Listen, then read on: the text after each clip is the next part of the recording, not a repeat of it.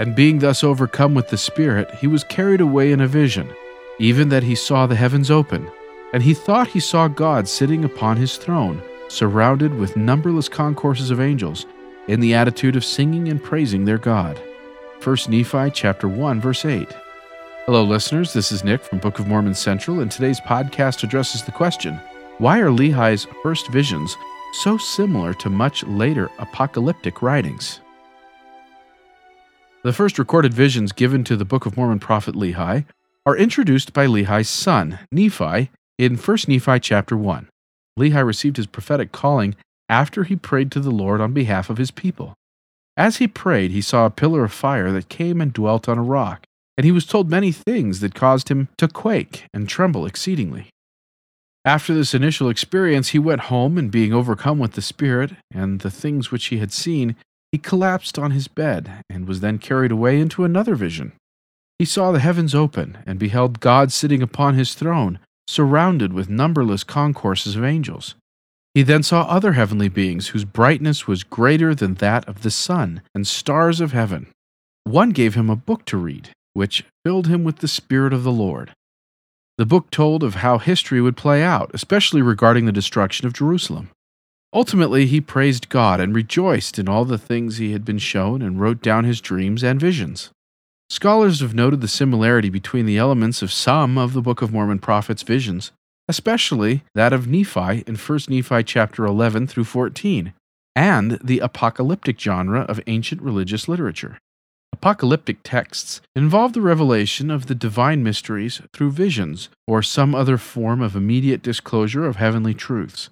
Some of the elements common to many apocalyptic texts include the presence of a heavenly messenger who reveals the divine mysteries, the fulfillment of God's promises, the warning of cataclysmic events to come, visions of God, his throne, or the divine council, the promise of the coming of a heavenly kingdom to earth, and the initiation of that kingdom through a quasi-divine savior figure.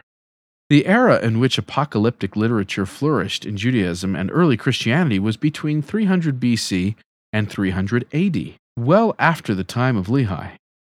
There are many parallels between Lehi's visions and those featured in much later apocalyptic texts, including the books of 1st through 2nd Enoch, the Testament of Levi, the Apocalypse of Abraham, the Ascension of Isaiah, and the Book of Revelation. Although this type of apocalyptic imagery seemingly became more prevalent in these later texts, the biblical book of Daniel is considered by scholars to be apocalyptic, and the prophetic call narratives of earlier prophets such as Ezekiel and Isaiah are widely seen as the roots of this apocalyptic tradition. Many of the elements of Lehi's visions in 1 Nephi fit in well with those of the visions of Daniel, Ezekiel, Isaiah, and others. For example, Lehi scholar Blake Ostler outlined the following elements shared by both Lehi's and Ezekiel's visions and the broader and earlier apocalyptic genre: a historical introduction, a divine confrontation, a throne theophany, a heavenly book, angelic songs of praise, the commission of the prophet, a rejection by his people, reassurance, and a promise of deliverance. Similar elements can be found in the prophetic call narratives of Isaiah and Jeremiah as well. Similarly, much of the same language that is used in 1 Nephi 1 can be found in the visions of Daniel. The apocalyptic genre was a powerful medium for the communication of religious ideas for many centuries, especially what is known as the intertestamental Jewish period and in early Christianity. In light of the late florescence of apocalypticism, some people may be surprised to learn that the apocalyptic writing began much earlier, perhaps emerging in the face of the apocalyptic catastrophes that befell the northern kingdom of Israel and threatened the southern kingdom of Judah around Lehi's time. For this reason, it is useful to recognize that much of the imagery and many of the underlying theological assumptions found in the more recent documents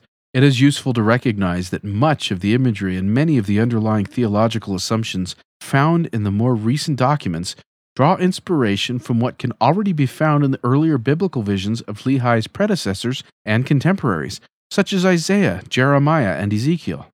Isaiah lived approximately 100 years before Lehi, and Jeremiah and Ezekiel were roughly contemporary with the Book of Mormon prophet. The written accounts of their visions should be expected to be meaningfully similar. In Lehi's day, it was critically necessary to be able to recognize the true prophets. At that time, it was widely expected that a true prophet would genuinely claim to have been admitted into the heavenly council of God. As BYU professor John W. Welch has explained, Lehi fulfilled that expectation of a true prophet in his day, as defined by his contemporary, Jeremiah. For who hath stood in the counsel of Jehovah, that he should perceive and hear his word? Who hath marked my word and heard it? As Welch has noted, and as all can see, this passage stresses the importance in Lehi's day for a prophet not only to stand in the counsel of God, but also to both see and hear what goes on there, and then to carry out his assessment meticulously by delivering the precise words of the council's decree, just as Lehi does. This, in effect, certified that the prophet was a true messenger of God. Just as much, if not more so today, we need to understand and have confidence in Lehi's calling as a true prophet of God. He was the founding prophetic father of his posterity, the Nephites, Lamanites, Jacobites, and Lemuelites. His role is essential to the authority and authenticity of all his prophetic successors who stand on his shoulders. His delineating words and exemplary character traits are the wellspring of the Book of Mormon. As Jeremiah demands of a true prophet, Lehi indeed beheld God and his assembly. He saw and heard what transpired there, and then faithfully went forth to declare unto the people of Jerusalem concerning the things which he had both seen and heard. His visions, dreams, teachings, warnings, blessings, and promises are eternal. His legacy among people the world over is everlasting. Thank you for listening. To find out more, please visit bookofmormoncentral.org and then click on Know Why.